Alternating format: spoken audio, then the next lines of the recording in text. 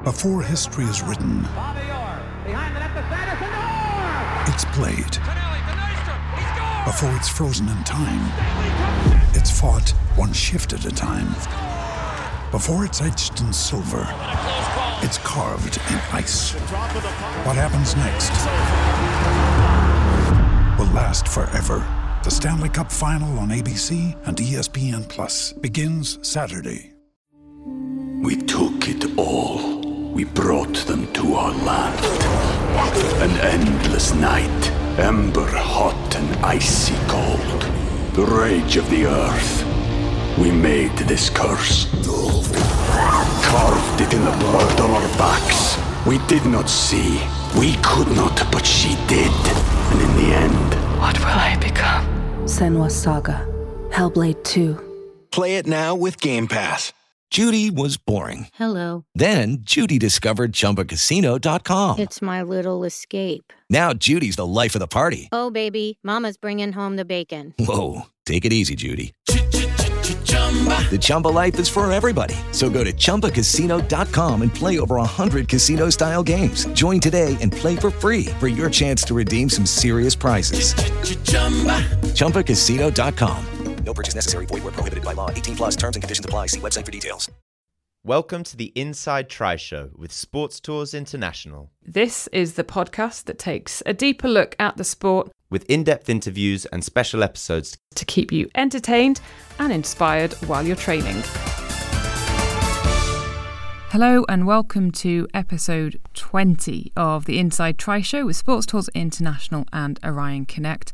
I'm Helen Murray, and if you are a new listener to the show, well then thank you very much for tuning in. It is great to have you on board. I bring you a new episode each week with one simple aim really, and that is to bring you some fantastic stories and hopefully some little nuggets that you haven't heard before or something that you might learn from or feel inspired by.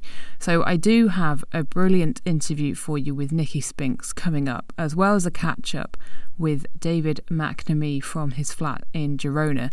Before we do get an update from David, who is on week 3 now of lockdown in Spain, show sponsor Sports Tours International have got you covered when it comes to some indoor exercises you can try out. I'll put a link to the show notes over at helenmurray.net/inside try show/Nicky Spinks. They're also asking for your finish line throwbacks, so a picture from an event that you've either completed or been to previously. So if you want to get involved, just tag Sports Tours International on Instagram or Twitter and use the hashtag #finishlinethrowback. Okay, let's hear then from triathlete David McNamee. Now, I should just say, if you are here for the Nicky Spinks interview, then hang on for about another 15 minutes or so, and then that will be coming your way. So David McNamee has finished on the podium twice at the Ironman World Championships in Kona. He's originally from Scotland, but is now based in Girona, where he lives with his girlfriend as well. So they are on lockdown in the apartment. He has a 7-metre balcony. He's used to training and racing outside. He has a bit of a thing for croissants, but the bakery is now shut, so he has had to find an alternative. He did buy a treadmill, so he can use that, along with a static bike. But this is a guy who has swum since he was a kid, and the restrictions in Spain at the moment are really, really strict. So effectively, he is shut in his apartment. So far, this is week number 3. Yeah, I'm good. It's week 3. We've got at least another 2 weeks of the lockdown in Spain, which, as you know here, it's a lot stricter than in the UK. So we have the ban on exercise outdoors and stuff. But yeah, I think overall I'm coping well. There's some days where obviously, I wouldn't say I go through a low point, but you just feel a little bit frustrated and a little bit lethargic. But yeah, these moments pass. And how do you snap out of those bits? I think it's a mixture. I think it's remembering the reality of the situation that's going on and what's actually happening. And here in Spain, it's very simple. You just need to put in the news and you see the number of people that have died in the last 24 hours. Mm. And then you realise, well, actually, there's a good reason behind it. And then, yeah, I sort of, once you just get a bit of perspective and stuff, then you sort of move past that. Yeah. I saw you in your wetsuit this morning on the balcony. That how was Boredom. that? Boredom. No, it's sort of, yeah. Even though I'm training not too bad right now, I'm sort of still doing an okay amount of volume. And there's obviously sort of a lot of, when you're stuck in your flat 24 hours a day, then yeah, all sort of things go through your head, and why not? You know, basically, if you put your wetsuit on but then you don't actually swim, it's a right faff to get off. Did you do that, or then did you go and get in the shower, or what did you do? No, I didn't go in the shower afterwards. I managed to get the wetsuit off, and then I sort of got on the bike and got to work. Did you do a band workout then in your wetsuit, or did you soon take that off? I'll do a band workout this afternoon. I try and sort of keep some sort of routine where I sort of cycle in the morning and then do some band work in gym in the afternoon. Then I sort of go running in the evening. I go on the treadmill later on. You said, did you attempt to do a run on your 7-meter balcony? I have tried that. I've did a few strides, and yeah, it just doesn't work. It's not wide enough to the turning circle, so you basically just have to come to a dead stop and turn around. So you're not going to be repeating what was it? The French person who did a marathon on his balcony? Yeah, oh god, that must have taken all day. Yeah, it was quite nice, to be honest, to do a couple of strides actually running rather than just being on a treadmill. It's a very different feeling. Totally. And do you feel like you're almost getting into a different routine now with training? Are you getting your head around it a little bit more? I'd say I'm getting into a routine. It's tough. The biking is not too bad. Some things I miss being outdoors. It's mainly the running that sort of does your head in a little bit. Just the treadmill is not very exciting whatsoever. That's the difficulty, and obviously just not swimming. But yeah, I suppose I've sort of adapted to it. And for sure, like once everything opens back up again, it'll be strange to sort of go back to the normal routine, because it just feels like it's such a long way away still. Yeah, and like this is almost the new norm for a while yet. Very much so, and as I say, it's 2 weeks more at least, but I think it'll probably be longer, and I don't know when the swimming pools will open again here. I think it'll be a good couple of months at least until all of it's over with. And then ultimately, I don't know if there'll be a race season or not this year. So yeah, it's very much sort of very different. Life is different right now. And what's the longest? Because you were a swimmer when you were younger, weren't you? So what's the longest that you've ever not been in the water for? I've been out in the water before for 3 or 4 weeks when I broke and dislocated my radius and ulnar, and I had to get 2 metal plates put in, and that was the longest, and I think that was 3 weeks. And I know, like, ultimately, once the pool's open, I'll go back, and as long as you maintain a good level of fitness through, well, predominantly cycling right now, then the swimming will come back relatively quickly. It's very much just about sort of keeping some sort of fitness there. Because, yeah, if you give up and let everything just go to crap, then it's a long, long road to sort of getting back to where you were. Yeah. And what does your band workout look like? Very much... Dave Scott, Mr. Ironman himself, did an incredibly good video a couple of weeks ago. I saw that. So I basically just follow that. That is my band routine. Okay, yeah, that I saw that video as well, and Jerry Rodriguez from Tower 26 did one as well. So yeah, that is basically that's sort of the key band exercises. So I try and do that, say 20-30 minutes a day, more or less every day on the balcony, just to keep the feeling there of what a swim stroke feels like, and to get some sort of muscle strength. And do you find that? Do you find it quite boring? Are you listening to music or a podcast or something when you're doing it? I'll listen to music. Yep. Obviously, I listen to your podcast all the time. Oh, clearly. But no, I'll listen to some music. So I don't find that bad. And it's nice to go swimming and not have to sort of get wet. It's always good. It's unique. But no, I think the hardest thing is sort of the running, to be honest. And it's not even the training that's the hardest. It's just not being able to just go outside and walk around. Yeah. Like, you have to realise here, like, even if I walk to the supermarket 200 or 300 metres away, especially now, there's a good chance that I'll get stopped by the police to ask sort of where I live, which supermarket I'm going to, is there not a closer one? So it's very much, I suppose is that anytime I do leave the house, you're still worried about being outside. Mm-hmm. And I think that's what I miss most, is just being outdoors and not worrying, to be honest. Yeah. And it's just a completely unknown feeling that any of us would have ever experienced before. Yeah, and I think it's very alien. I think it shows how many things we take for granted. This is it. Is that we have a very sort of privileged life these days, and we can basically do what we want when we want it, and it takes a while to sort of adapt to having restrictions put on you. Yeah. I don't have a Catalan test for you this week, David. You'll be pleased to know. But I was wondering about Magnums, because clearly that is a new croissant. So, come on, what's the best flavour Magnum?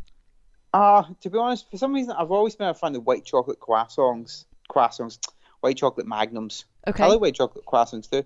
Yeah, I never actually picked white chocolate to eat. I'd always go dark chocolate, but for some reason, when it's a Magnum, it's the white chocolate that does it for me. So you have a stash of them in the freezer? Well, not anymore. I ate them all yesterday, to be honest. Okay. We sort of skipped lunch and just ate Magnums. It's like the small moments of joy. Indeed. Sunday's always sort of recovery afternoon, relaxation. So yeah, very much sort of relax and switch off. And we were having lunch just before you and I are doing this chat, and we actually, well, it's a bit of a grey day here in the UK, and the sun's gone again. It was all happy last week, but no, the sun's gone in now, and we went for cheese toasties, right? Because that's surely quite a feel-good thing on a miserable Monday. What would be your cheese toastie equivalent to just comfort, sort of happiness? Comfort, happiness, food. I do like a good pizza. But yeah, again, sort of here you now only buy stuff from supermarkets and stuff. Anything to do with like pasta and pesto. So if you can get some pasta pesto and like some nice salmon, that's always a winner. Or like pasta pesto with chicken or something like that. That'd be the go-to. Yeah, that'd be sort of the go-to. And has anything surprised you in the past 7 days?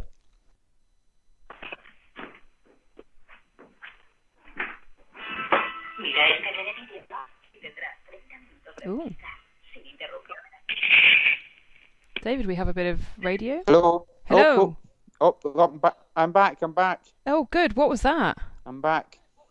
I have no idea. Maybe because everybody just lives inside the flat now in Spain, sometimes the Wi-Fi gets a little bit dodgy these days. Oh, that sounded like radio, Catalan radio or something. Oh, okay. Oh, God, I don't know what I'm cutting then. No. Who knows? Maybe it was like an emergency radio announcement or something. I think it might have been. Oh, God, maybe. You never know. Oh, don't. So, yeah, is there anything that has, surprised you in Costa del Balcony this week? I think that my biggest surprise is sort of the realisation that it's not the training outdoors that I miss the most. It's just sort of having the freedom to go out when I want and to go where I want.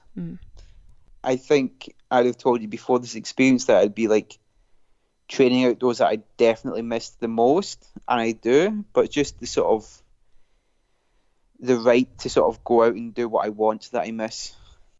And has there been any photos from your fellow professional athletes on Instagram that have really peed you off? No, I think sort of, I find it interesting in that I think sort of because different parts of the world are at different stages of this, and I think sort of Spain and Italy are very much at the worst moment. What we determine isolation is very different from, say, what a British person would say is isolation and being responsible, or what like an American person would say is sort of isolation and being responsible. And I suppose it's not angered me, it's just sort of, I realise that sort of people still don't sort of fully understand how bad things can get if this virus really takes hold of your country. And this is it. Yeah, I suppose that's sort of, and it's not something that's made me upset and angry towards any athletes. It's just sort of, no, like, you still don't fully understand what this is about yet. Yeah. And on a positive note, has anyone put up a photo that's just actually made you really laugh? I don't know. I saw Patrick Lang put up like an Instagram video of his gym workout with a crate of beer. That was quite funny. But no, I think sort of the nice thing is, like, I think a lot of, especially in Spain and Andorra, that both have this complete ban on exercise, how well it's actually been received from the professional athletes with regards to sort of staying indoors, especially in the cycling world. And that, yeah, I've not sort of seen any sort of professional cyclist or professional triathletes based in Spain or Andorra that have actually criticised not being able to go outside to exercise, which is nice. It sort of gives you that feeling that actually we're all sort of in this together in the sporting world within sort of Spain and Andorra.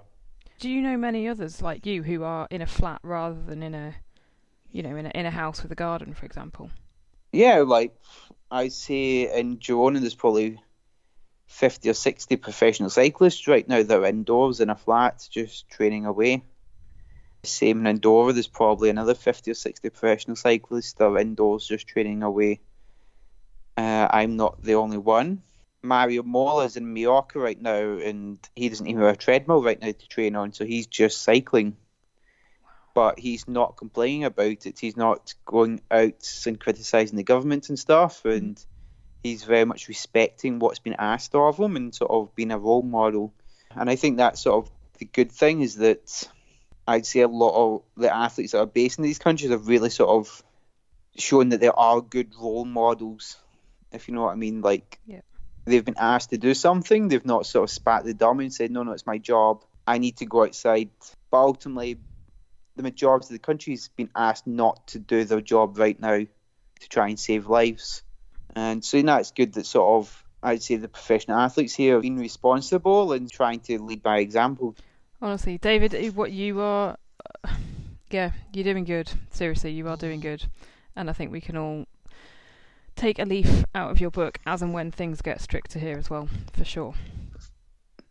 Yeah, hopefully things don't need to get strict in the UK, but yeah, the chances are they will have to sort of, if it's anything like here, then yeah, it's just very much about adapting to it and realising at the end it's a very short-term thing you're being asked to do. Just hearing David talks makes you feel so lucky at the moment in the UK, where we are still able to get out for a run or a bike ride, for example, from the doorstep.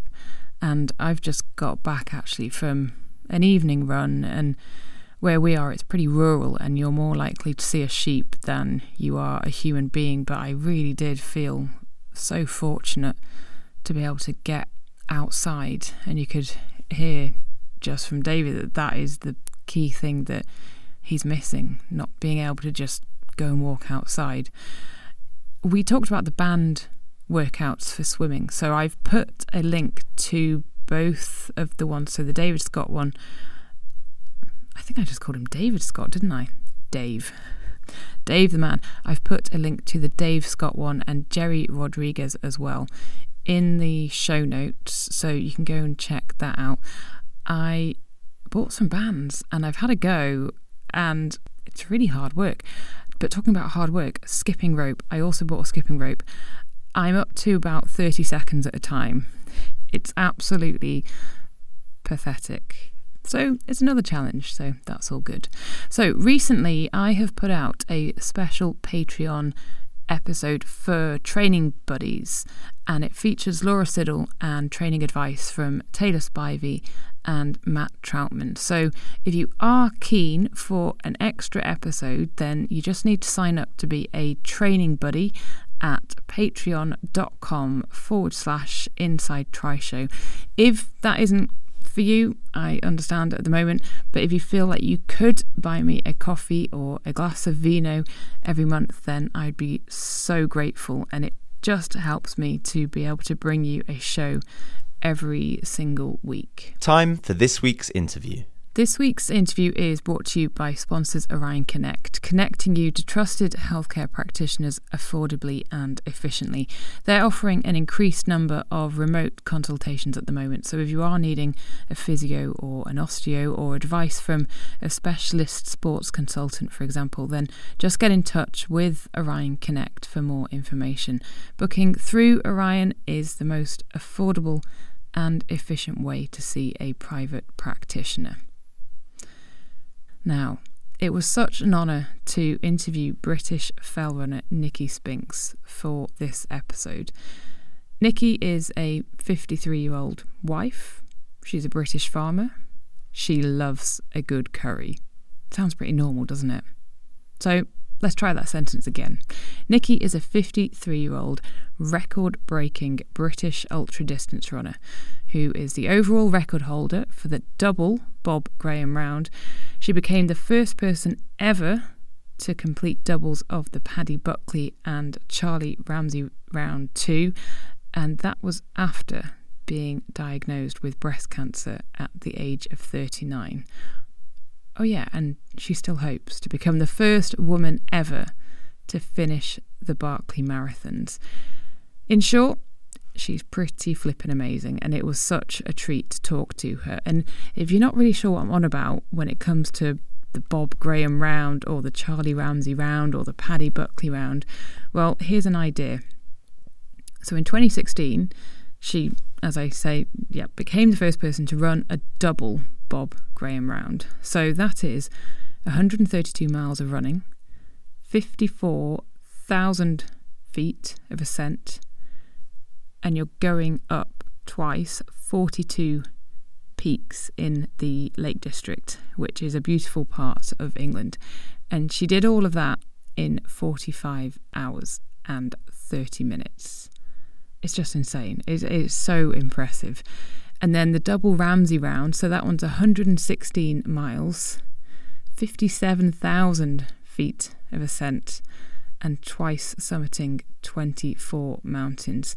So that double Ramsey round took her 55 hours and 56 minutes. Wowzers. So here is the interview with Nicky Spinks. Nicky Spinks, how are you?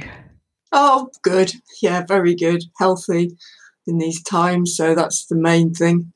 Sane as well. Live on a farm, so I'm really lucky in that I could be outside whenever I would like to be. How has the past fortnight been for you?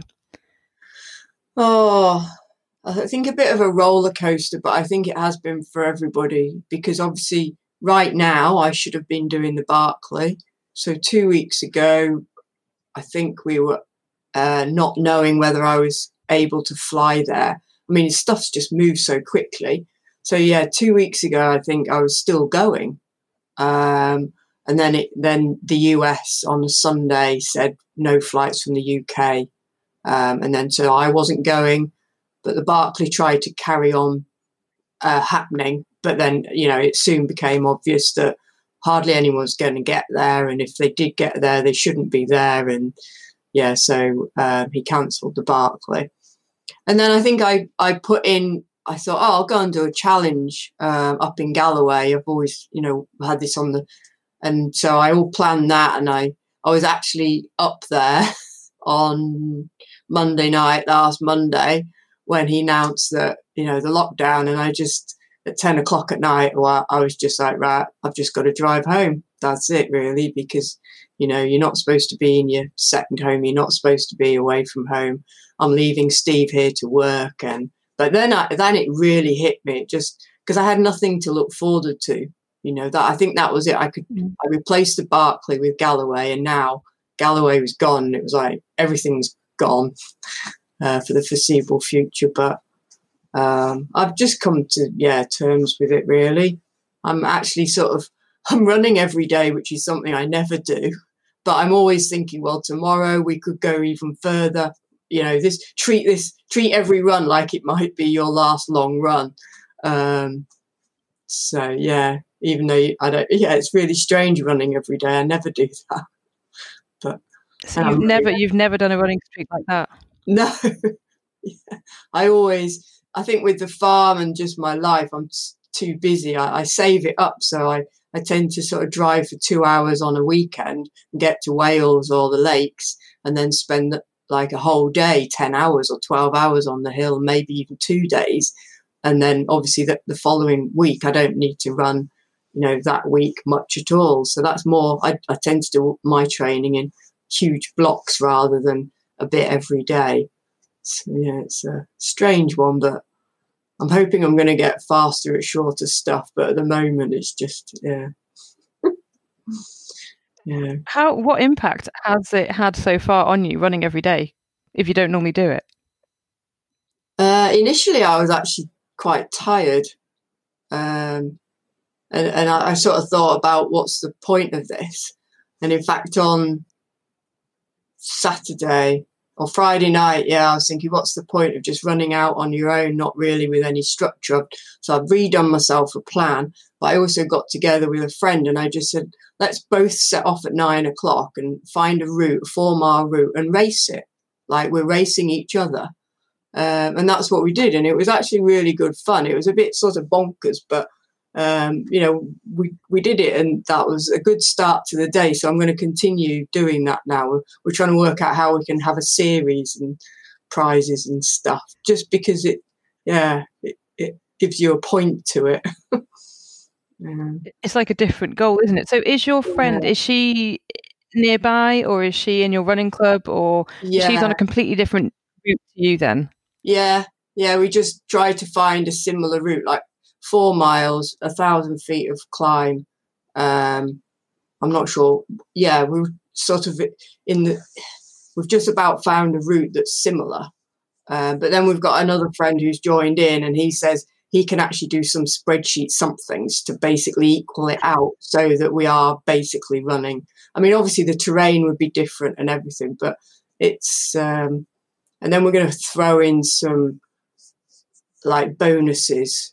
So I was working out how to do a series of it. It's going to be 3 times a week, twice on the race route. But I was thinking, well, sometimes maybe you have to go out wearing wellies, or maybe you have to run backwards, or do you know what I mean? Just to throw in.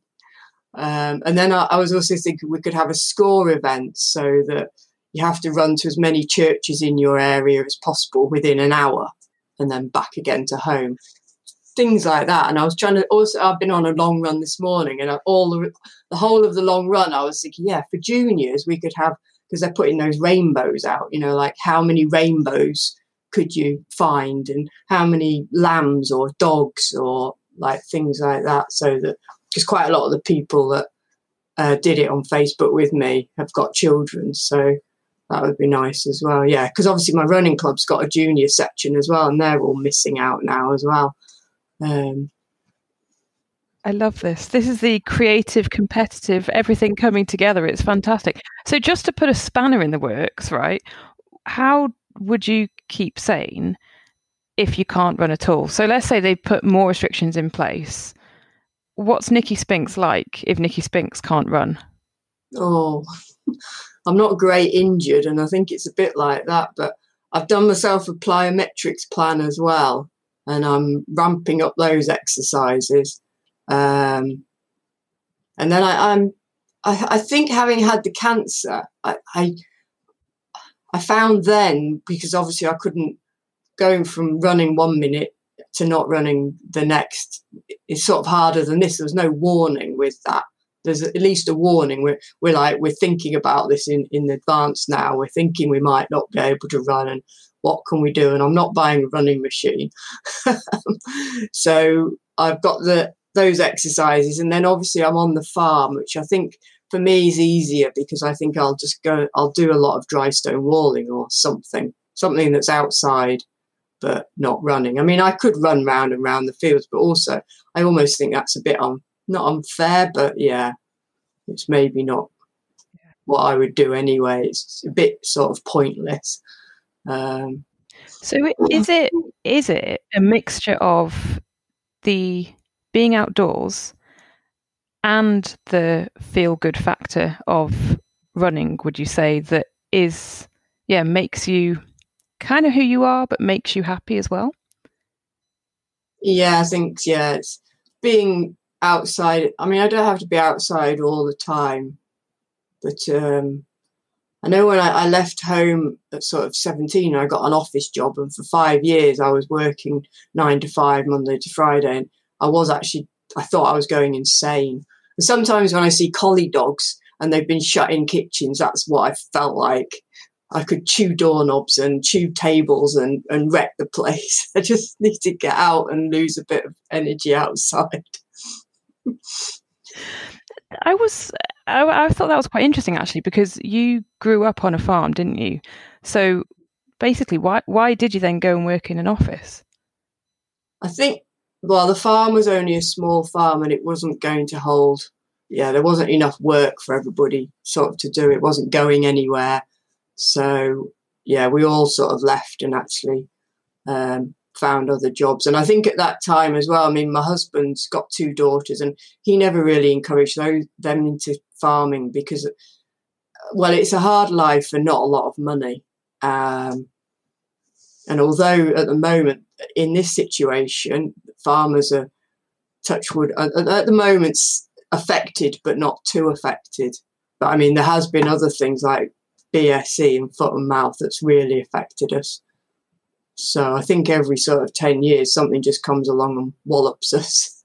It seems to think, you just feel like you're finding your feet and things are going well. And then there's always the weather. The summer before last was just hot and dry, no grass. Last year was just wet. Yeah, this winter's been very wet, and now we've had about 10 days of dry weather. So, yeah. So was it then that you were almost encouraged to go and get a more secure job than farming? So then what made you go back then from the office and then back into farming? I couldn't cope with that Monday to Friday thing anymore. Looking out when the weather was nice, and then at the weekends it was always rubbish when I could get out. I mean, I'm sure it's not like that, but maybe it's a lot of Boris people who probably, yeah. And I was applying to agricultural colleges at the time, and I actually started skydiving, and I met Steve skydiving down at Doncaster. Can I come and milk your cows? That was my chat-up line. But so there, if you were skydiving, that was clearly this need for just I cannot be in this office. No, I need to get out and let loose a bit. Scare myself silly a little bit every now and again. Did you love the skydiving? Yeah. I'd qualified, and Steve was sort of on his way to qualifying, so I used to go every weekend. I love that. And when was the last time you did a skydive? A while ago, because it doesn't really fit with farming because it's weather dependent. So a lot of it's great when you've got lots of time because you tend to go to the drop zone, and if the weather's not good, you can hang around. When you've got lots of time, it doesn't matter. But when you're farming, you just think, actually, we should be doing this or should be doing that. So I think the last time was at least 10 years ago. Yeah. We've still got the parachutes, but they're probably archaic now. So did you regularly keep up your skydiving when you were in the office job? Yeah, I started it in the office job when I was about 21, I think, 22. And then when I met Steve, I was 24. So, yeah, I was going... I love it. Yeah. That's amazing. And then you only got into running when you were in the office job, is that right? As something to kind of keep you fit, basically? I piled the weight on. So as soon as I left the farm and went into the office, I put on about a stone. And I think because I knew how fit I was I didn't like putting the weight on, and there was no way to sort of stop it. Eat less, but it's hard. So yeah, I started running. And initially I was just running 3 times a week. Like I see a lot of, women just running up and down the road. And that's what I was doing. And I tried a 10K and absolutely hated it because there was people that could walk faster than I could run. I finished. I was in such a bad mood. I snapped at my boyfriend and didn't do another race for like 10 years. Honestly, there's nothing worse than crying your guts out and somebody walks past you. So what made you carry on? Well, I came back into it. I think when I obviously I didn't do any more races but I kept running. My granddad, I went to live with my granddad for a bit when I was about 22, 23, and he was into amateur athletics, but like cross country running, track running. He encouraged me a lot, showed me some routes around where he lived, some nice off-road routes, and I did a bit of swimming then as well. There was an open-air swimming pool down there. So, and cycling. Yeah, I used to cycle just to keep fit, really. Again, it was keeping fit. But, the more you do, the more you like to do. But yeah, without going into any more races. And then what was the next step then after you kept up the running? You had the encouragement from your granddad. Yeah. And then how did it evolve from there? Well, when I met Steve, we were farming, so I didn't have the time then, or like the inclination really to run. I didn't need to run. I was outside all the time, working all the time, too exhausted to run.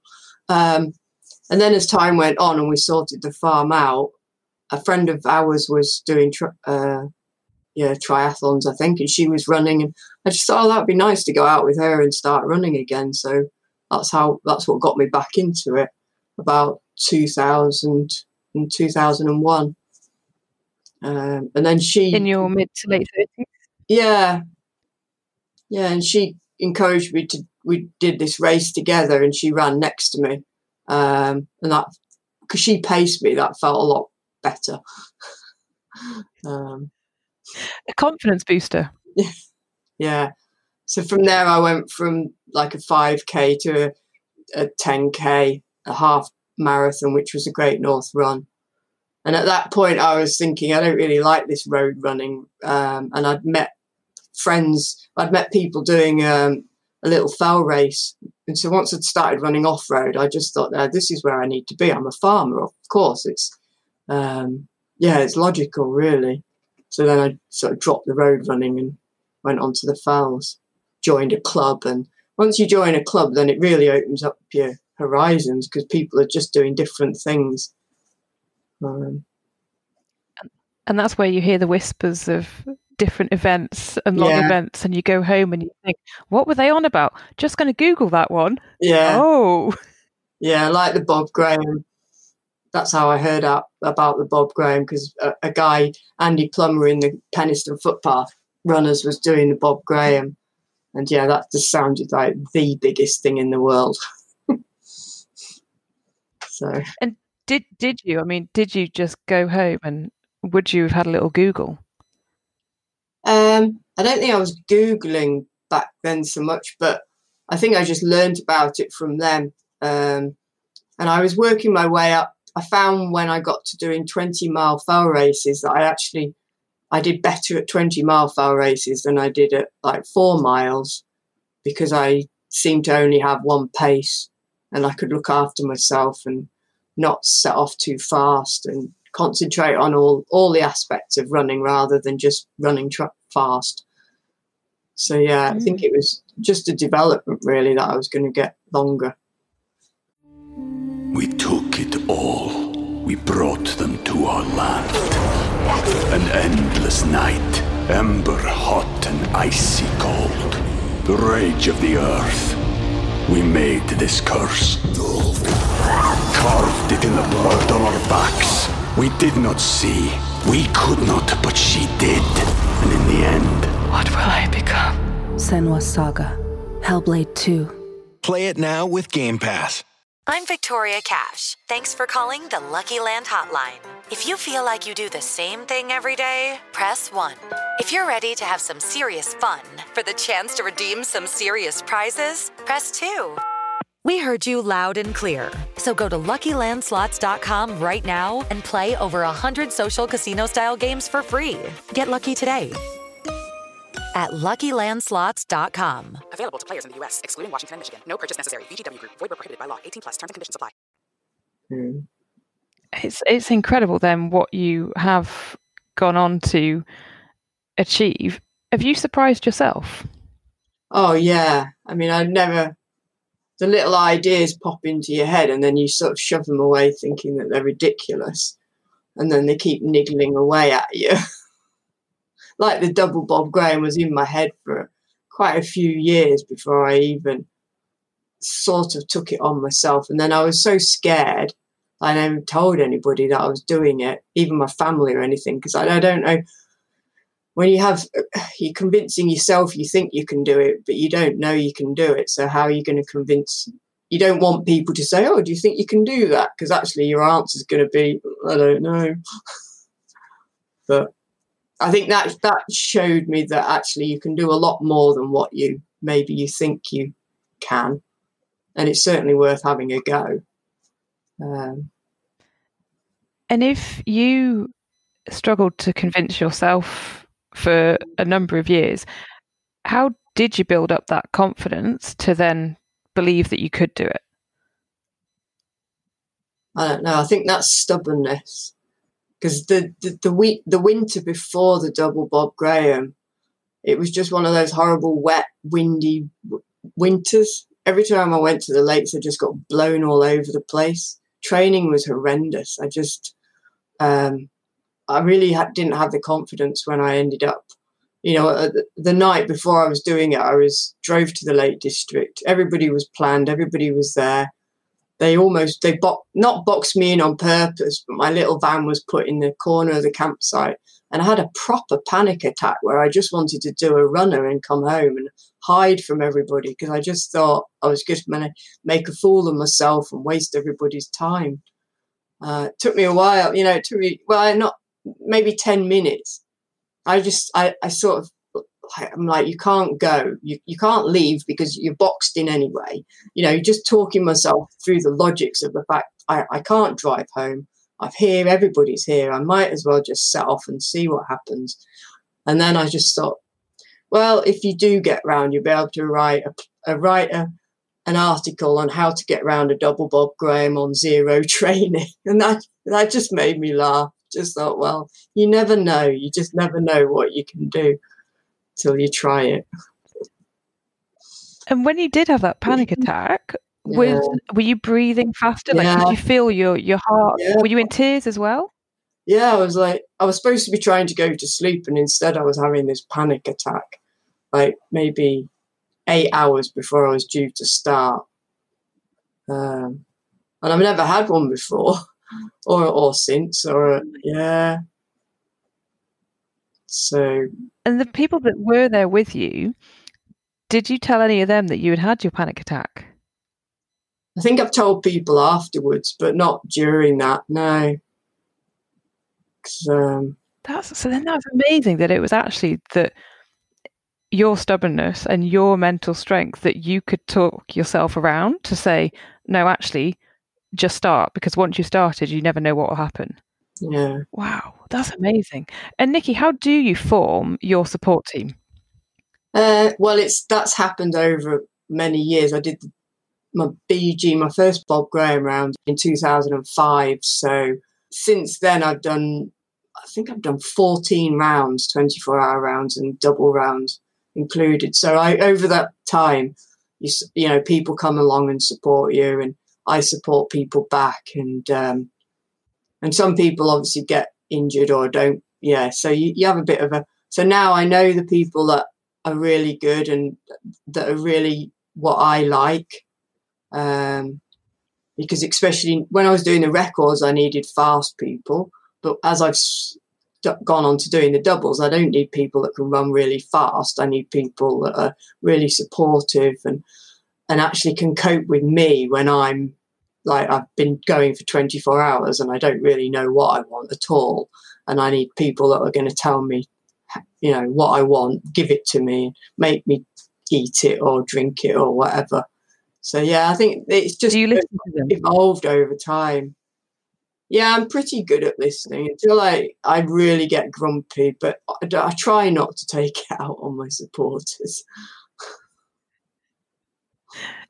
I mean, they are as vital to the attempts as you are, aren't they? Yeah, they are. Yeah, it's always a team. When I made the film about the double paddy, I really wanted everybody to see how much goes on behind the scenes. You know, I'm the one that everyone claps and stuff, but actually I couldn't do any of it without this great team of people behind me, all working, you know, all without sleep and all eating, you know, not eating and things like that, all because they want to help me get round. It's quite amazing, isn't it? Yeah. But then I know I've been a supporter, and you know, you'll go to extraordinary lengths to get somebody round. And all the time that I've been on the hill, I'm like, you know, have they eaten? When did they last eat? You know, are they stumbling? Do they look comfy? You know, watching their gait to see because often if you've been going a long time, you'll develop a sort of a weird, you know, if something's hurting, a person will compensate, and they won't know that they're doing it, but it'll go on, and then over time, that could be the reason that they don't get round. So yeah, just sort of keeping an eye on everything that's going on with them, and also encouraging them.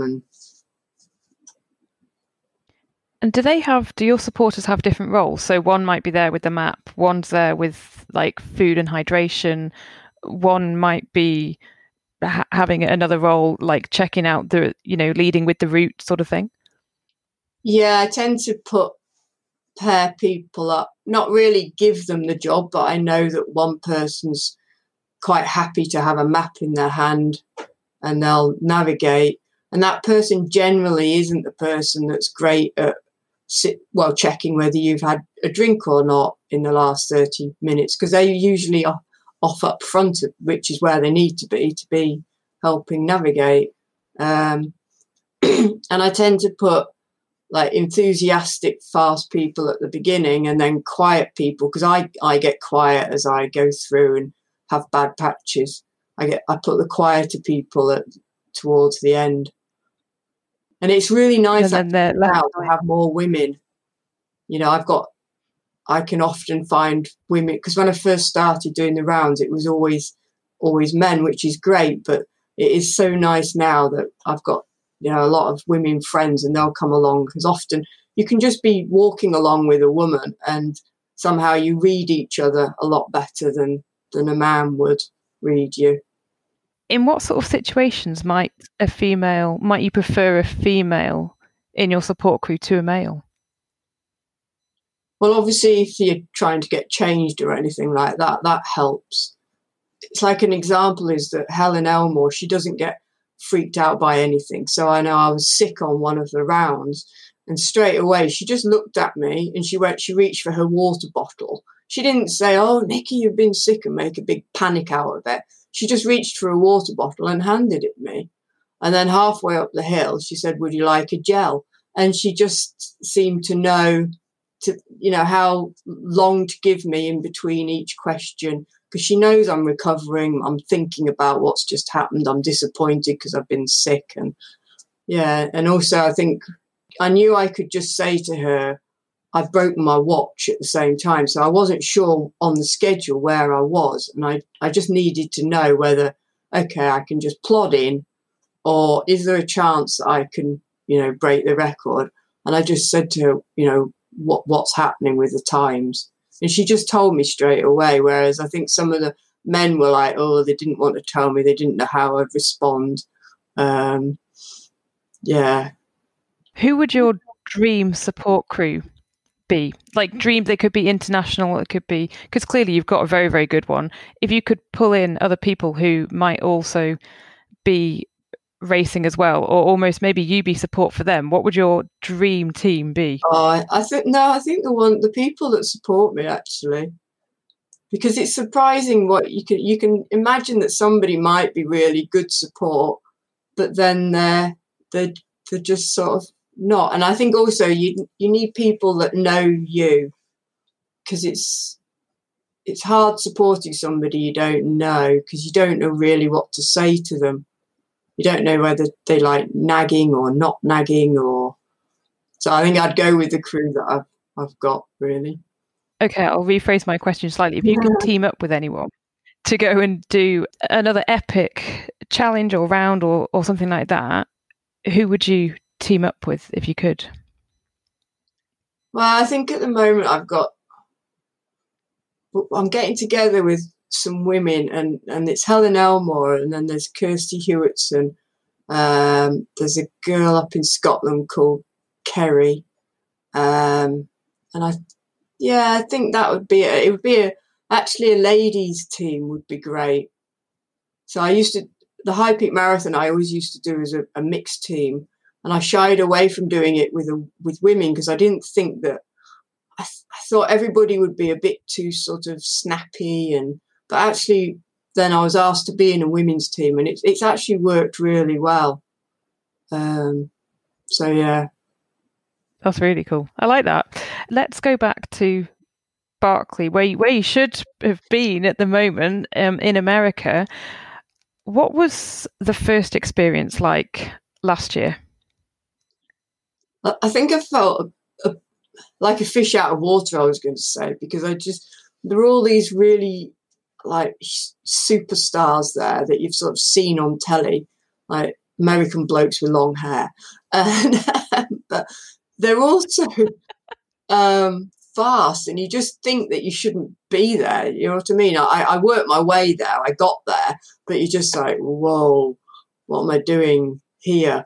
But I was so actually glad to start and get going and sort of start, because that's when, you're learning all the time as you're starting, you're going round, and what you haven't taken with you haven't taken. So, yeah, it was really surreal. And meeting Laz for the first time, I mean, through email, he's really, well, not really normal, but he does talk in riddles a lot.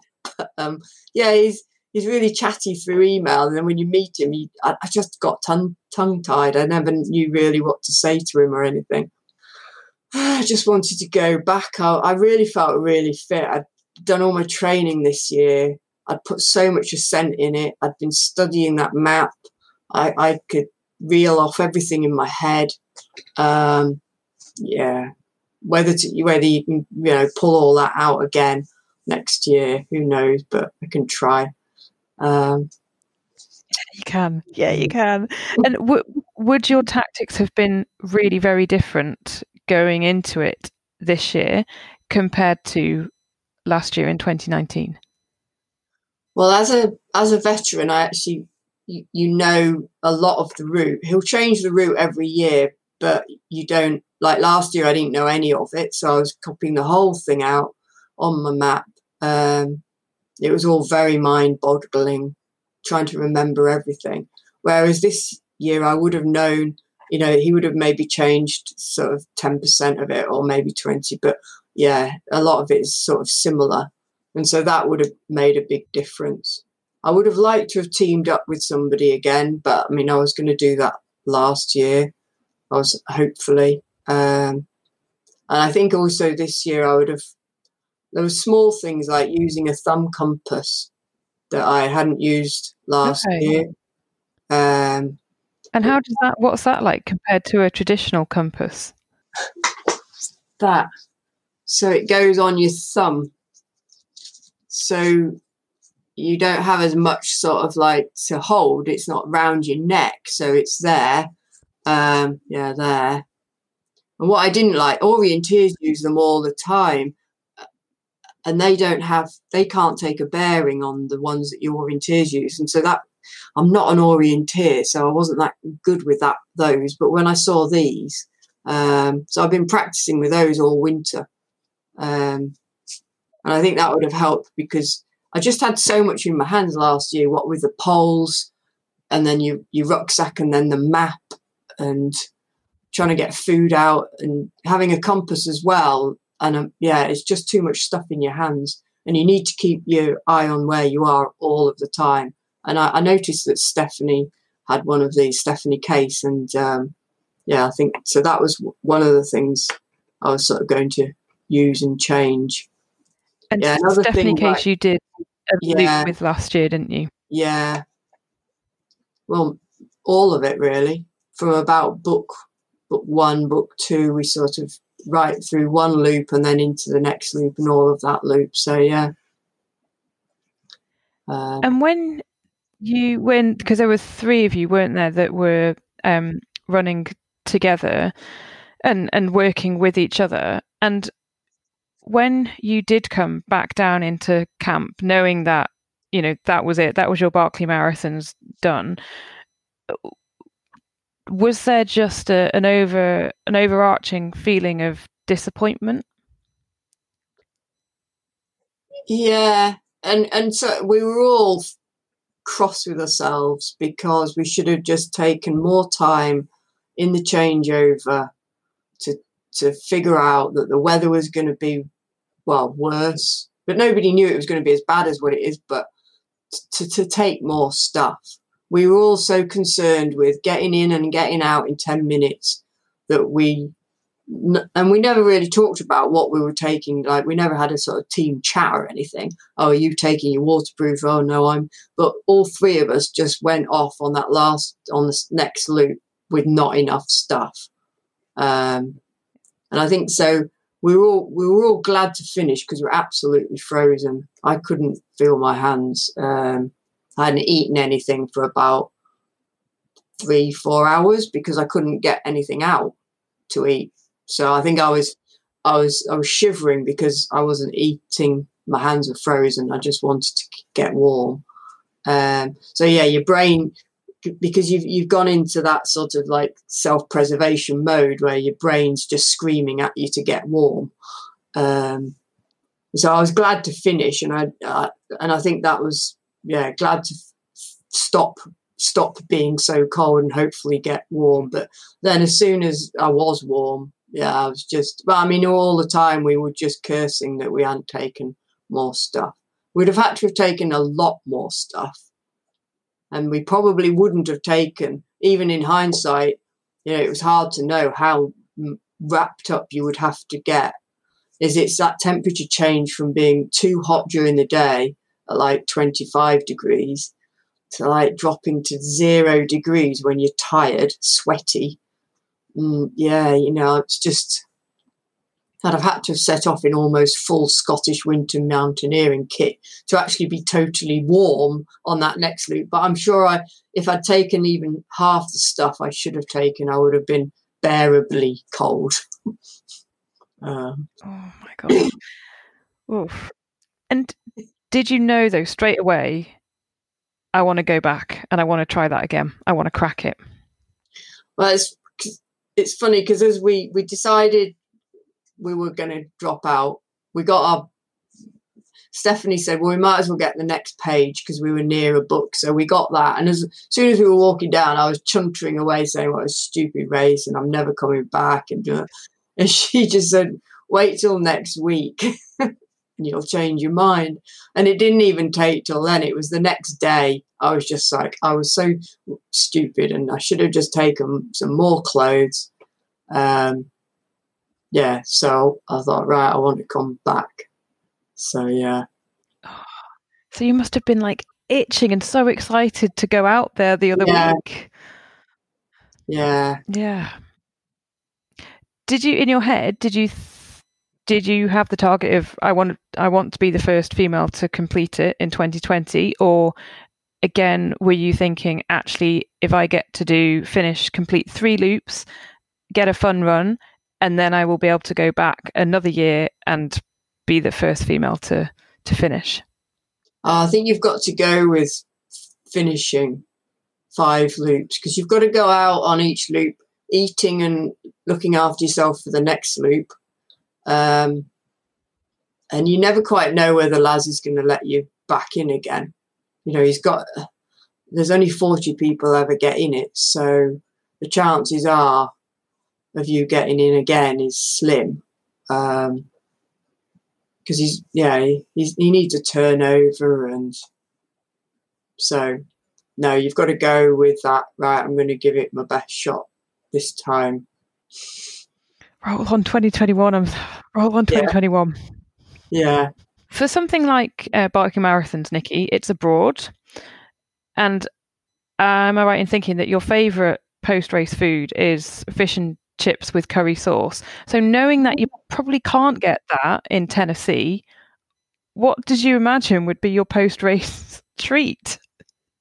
I bought some Expedition Foods, I think they're chicken curry or vegetable curry with rice in a bag thing, and I was going to take those out there because, I mean, when we were out there last year, American food's not that spicy. I'm sure I could find a Mexican or something, but generally it's not as spicy as what I like. I mean, fish chips and curry sauce or a proper chicken madras is what I like. I do like the spicy food. So, yeah, I think it would be. But they do have some cracking good beef burgers out there. I mean, you have to prepare for these things. And what happened after the challenge whereby you had locked yourself out of your van? Yeah. So that was the double Bob Graham. And so it was about midnight when we got back to the campsite. And I'd sorted out my stuff for the shower. I was still dressed in running stuff, sorted out my stuff for the shower, and then just slid the van door shut, and you hear that and you're like, you're joking. And you just try the doors. Nope. Locked. Keys inside. I went and knocked on Charmaine's van. I was just like, Charmaine, I've just locked myself out of the van. So then, of course, my phone was in the van with I'm in Britannia Rescue, so my phone's in the van. So we ended up ringing my husband at midnight, getting him to get the number. I think Charmaine rang. I went for my shower, and Charmaine rang and pretended to be me, and got the man out. And he came out by the time I'd got back from the shower. But then it hit me. As soon as I came back from the shower, there were these people around my van, and the man was there, and I was like, oh, do you need anything? And he looked at me as if to say, who's this weird woman? Because I was completely spaced. I just, it just hits you when you've done a round. The sleep just hits you, and I needed to sleep. And I was like, if you're okay, Charmaine, I'll just go and sleep in your van. So I went to her van, and I slept while he pumped open the side of my van. As it happened, I slept away. And then Charmaine came and got me. She said, he needs you to sign something. I went out, and the poor little man was so bemused because now there were 2 Nicky Spinkses, the one that had rung him up to get him out and the one that was signing the document. Who was zombified anyway, because let's put this into perspective. This is after, 45 hours of running? Yeah, 45 hours of running, yeah. He just thought the whole campsite was insane, I think. I did send the garage a card afterwards and sort of explained, but I know, people don't get it really, so I'm not sure whether I made the situation better or worse, but I did thank them so much for coming out and helping me get my keys out of the van so I could eventually get to bed, my proper bed, at like 2 a.m. in the morning. Oh my God. talking of sleep or lack of, how do you prepare to sleep for maybe only 10 minutes across 3 days of tough physical activity? I think I've just got my head around the fact that I tell myself you don't need to sleep, which obviously isn't true, but it seems to work. I think through farming, we often go a couple of nights if we're busy carving with minimal sleep. I have quite a bit of caffeine and coffee and stuff like that. And I think over the years, I've just got to the fact whereas I know I can get through one night without any sleep. So on the double Bob Graham, I'd never had a power nap before. And I think I should have had one earlier than what I did. But again, if you're not totally knackered and really need a sleep, you just lie there and get frustrated because you're not sleeping. So there's a fine line between being zombified for 3 hours before you get some sleep and trying too early and just wasting time. Is that when your support could come into it and say, Absolutely, yeah. So I'd got to Threckelde at probably about 2 a.m. and I felt shocking. I kept keeling over in this camper van, but I didn't want to go to sleep. I didn't want to stop. So I set off on that leg, and there was a guy called Adam Perry on that leg supporting me, and he was a superstar because he just he recognised the signs that I needed to sleep, and he kept telling me I needed a power nap and I should have a power nap, and he was force feeding me jelly babies, and he was being a little bit like, every time he was navigating as well, and then he'd turn around and I'd be going, oh God, he's going to ask me if I've eaten something, and I'd quickly eat something so I could say yes when he asked me. But I mean, I think it's worse in the dark as well because you've got that head torch on, so you've got that head torch, like you can't really look about. It's always easier to be tired when it's light than it is when it's dark. So, because obviously when it's dark, your body's telling you it's dark. You're supposed to be asleep.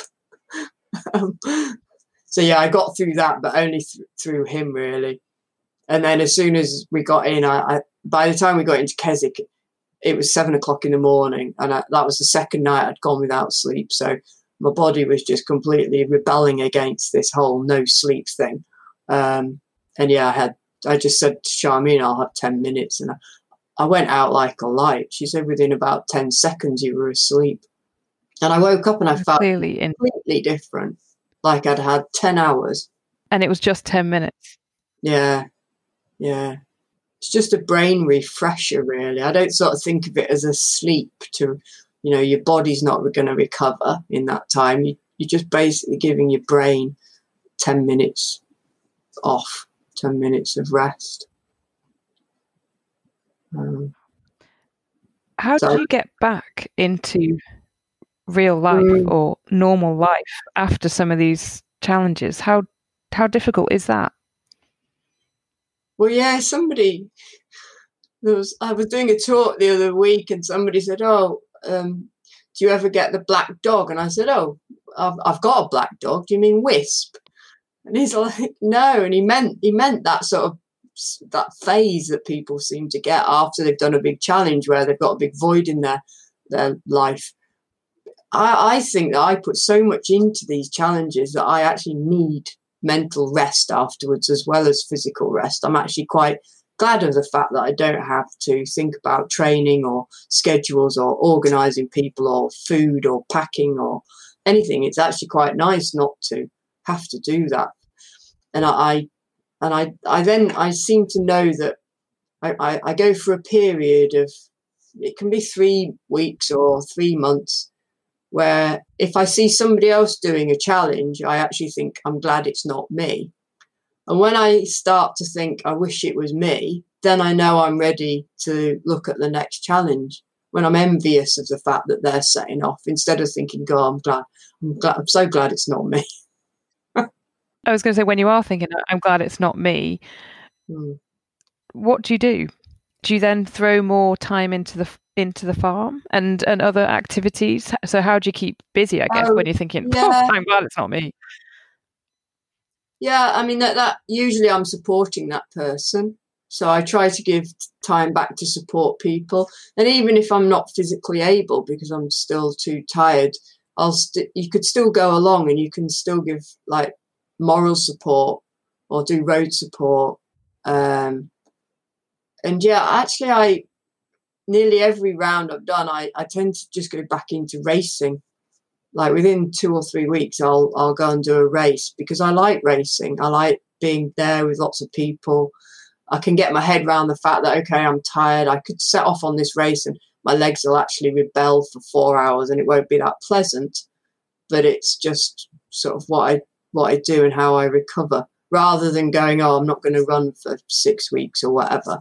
I never do that. I'm always usually running within a week or so, even if it just feels shocking. I just monitor it. And sometime, usually I'll go for maybe 2 weeks and feel not bad, and then it'll hit me. And I'll have a really bad race where I just think, I always just take loads more food on all the races. So that if it's going to hit me that day, I'm just shoveling down the sugar to get a bit of energy in, which often works. Yeah, sugar and energy. If you're feeling kind of knackered, basically, then first of all, you're thinking, right, what have I eaten? Right, more. Sugar, yeah. Yeah. What impact did your cancer diagnosis have on you? You touched on it a bit earlier. Yeah. Well, it was a complete shock because I was 39 and didn't expect it. It was one of those things that happened to other people, older people. I didn't really have any friends, family really that had it, apart, well, granddads and stuff. But yeah, so I mean, I wasn't told when I was on my own. I went down, so Steve found a lump in my breast, and I went down to the one-stop clinic thing where you have an examination and then a basic scan and then a biopsy. If they, you go through the stages. And at the end of the day, there was just me and this other woman. We started off with like 20 women at the beginning, and everybody else was going home, and there was just me and this other woman at 5 o'clock. And then they called me in and said that without testing on the biopsy, but without the results coming back, it was a 3 in 5 chance that I'd got it. And I was a complete wreck driving home. And then when we went for the results, I never went to anything again on my own, actually, because your brain goes to mush, obviously. You need somebody else there to ask the questions that you can't ask. And you don't remember the answers because you're sort of a bit mushy. And then, it just sort of changed my life. And I'm really glad that they got me in 2 weeks. Within 2 weeks, I was in for the operation, because those 2 weeks, you just think the cancer's spreading. You can almost, I don't know, it's just in your mind, I'm sure, but you can feel it working its way through your body, and it's horrible. You want to cut it out. You want rid of it. I remember going into the operation, and I was like due at 9 o'clock, and they put me under, and then I woke up at 12, and I just sort of looked down, and I was like, it's gone. And I sort of felt a lot better then. And then the test results took another 2 weeks, which was horrible waiting time. But when I was actually clear and I didn't need any chemo or radiotherapy, that was a big weight off my mind. I then just had to recover from operations and reconstruction and stuff. It just makes you have another perspective on life, really. Instead of thinking you've got the rest of your life, you've always had that little thing in the mind that something could be around the corner that you never know. So keep a good eye on your health and everything. Look after yourself, and also put things in that you want to do and sort of get on and do them. What's still on your list then of stuff that you would still like to do? There's a few challenges in Scotland. At the moment, this year was the sort of Barclay, and then I'm entered into the Tour de Géants again, which may or may not go ahead in September. So we'll see. I don't tend to have a huge long bucket list. Things just come along, and I think, oh yeah, that's nice. I have two questions from patrons of the podcast. One from Matt Rushbrook, and Matt says, do you have any intention or desire to go after the recently broken record by Paul Tierney at the Wainwrights? No, I think multi-day, although it's continuous, sort of, my feet really don't get on with multi-day. They prefer just going.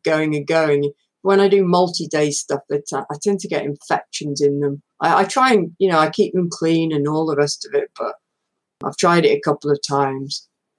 And again, no, I sort of did think about it, but it's not for me, no. A question from Jason Major, who says, so I've heard you say this as well, that quite often if you go out, you don't take music, you don't listen to podcasts or things like that when you're running or when you're in the car. So then it does give you space to think and let your mind wander. So Jason says, where are some of the places that your mind wanders when you're running? Yeah, I mean, if I'm running, like today I was running and I was thinking about that series of races that I'd like to just try and set up like this week, and that took up a lot of the time.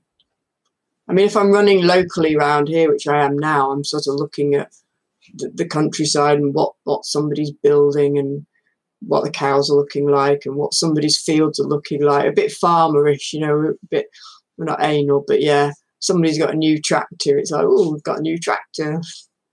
Oh, he's got those sort of cows. Oh, he's got that bull. He's putting that bull with that sort of cow. And out in the hills, it's usually where I'm going, where I'm actually, navigating takes up, and what I'm going to eat next if I'm racing.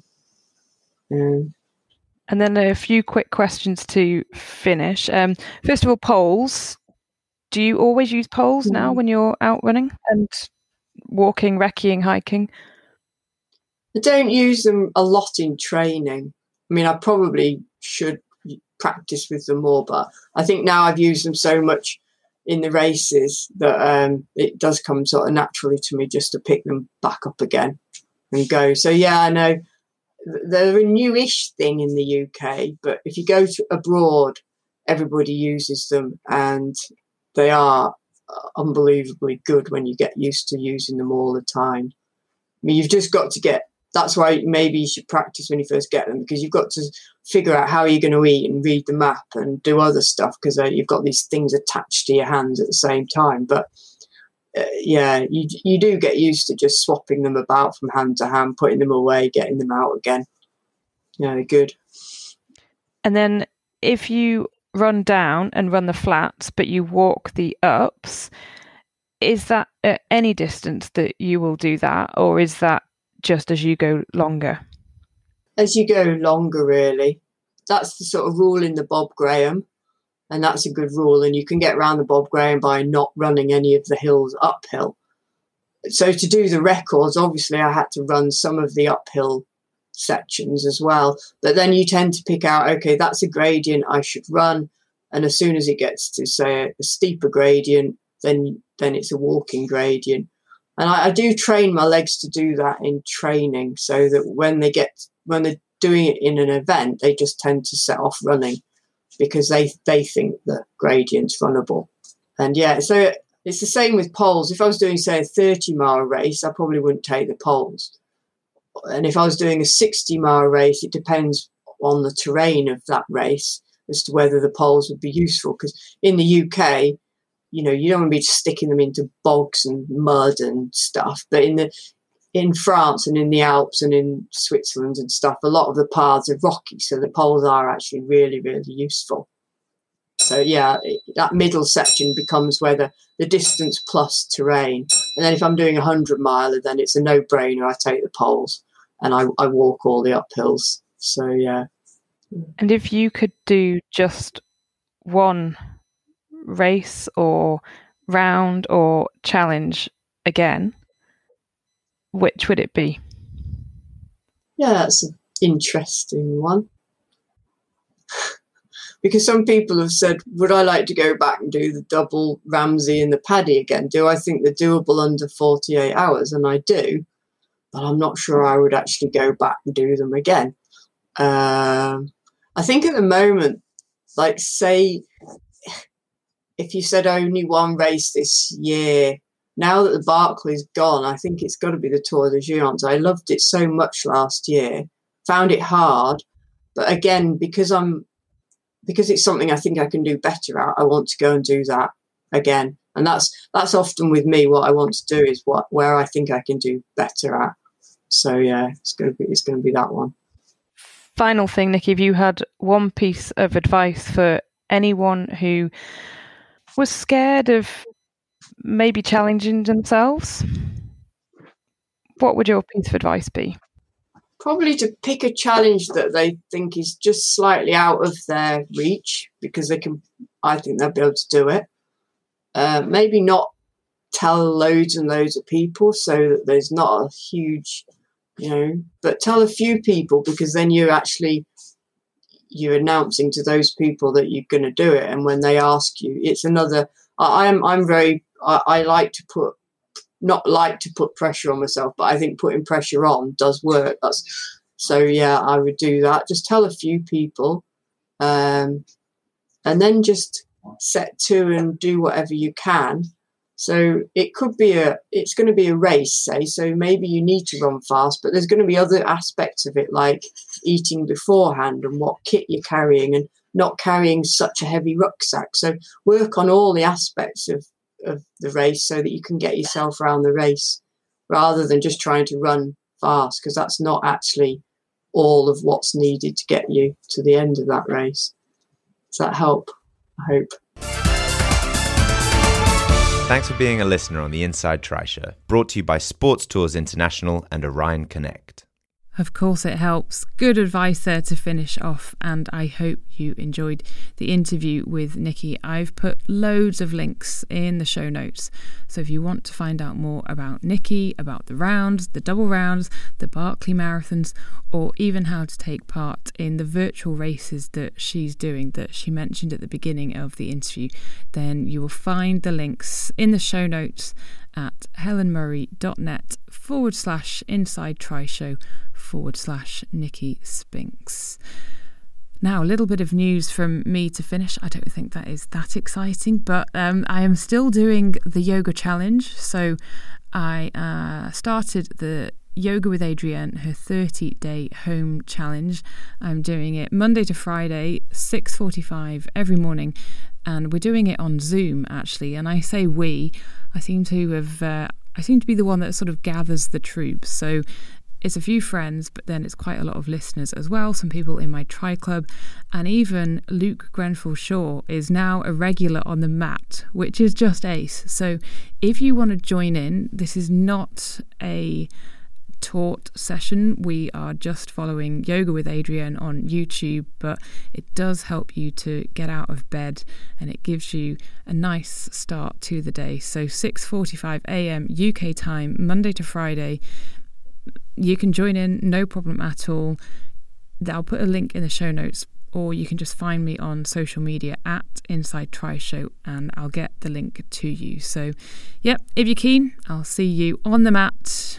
PJs are optional in the morning. I've been keeping up my daily greens from 33fuel.com to try to keep my system in tip-top shape, really. So don't forget, if you do want a discount at 33fuel.com, just use the code INSIDETRI33 at checkout. If pick and mix is more your style, then our friends over at ComFuel will give you a discount as well. You have to use the code INSIDETRI for 20% off at checkout at comfuel.co.uk. And I think that is about it from me this week. So all of the information is over in the show notes, helenmurray.net/inside-tri-show/Nicky Spinks. You have been listening to the Inside Tri Show with Sports Tours International and Orion Connect. I'm Helen Murray, and if you've been listening for the first time, then please do go and leave a review in Apple or wherever you're currently listening to this. It just helps to spread the word and things like that. And do tune in again next week. It would be great to have you on board. In the meantime, Do take lots of care, look after yourself and look after those around you. Thanks again for listening, and I'll see you next time.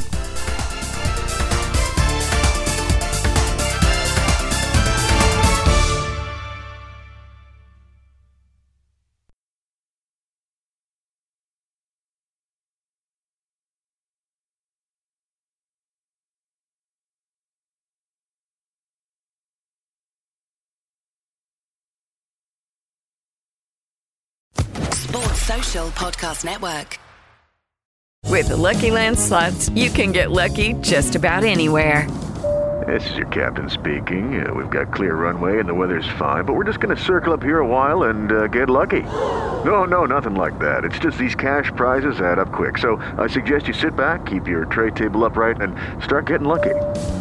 Play for free at LuckyLandSlots.com. Are you feeling lucky? No purchase necessary. Void where prohibited by law. 18+ terms and conditions apply. See website for details.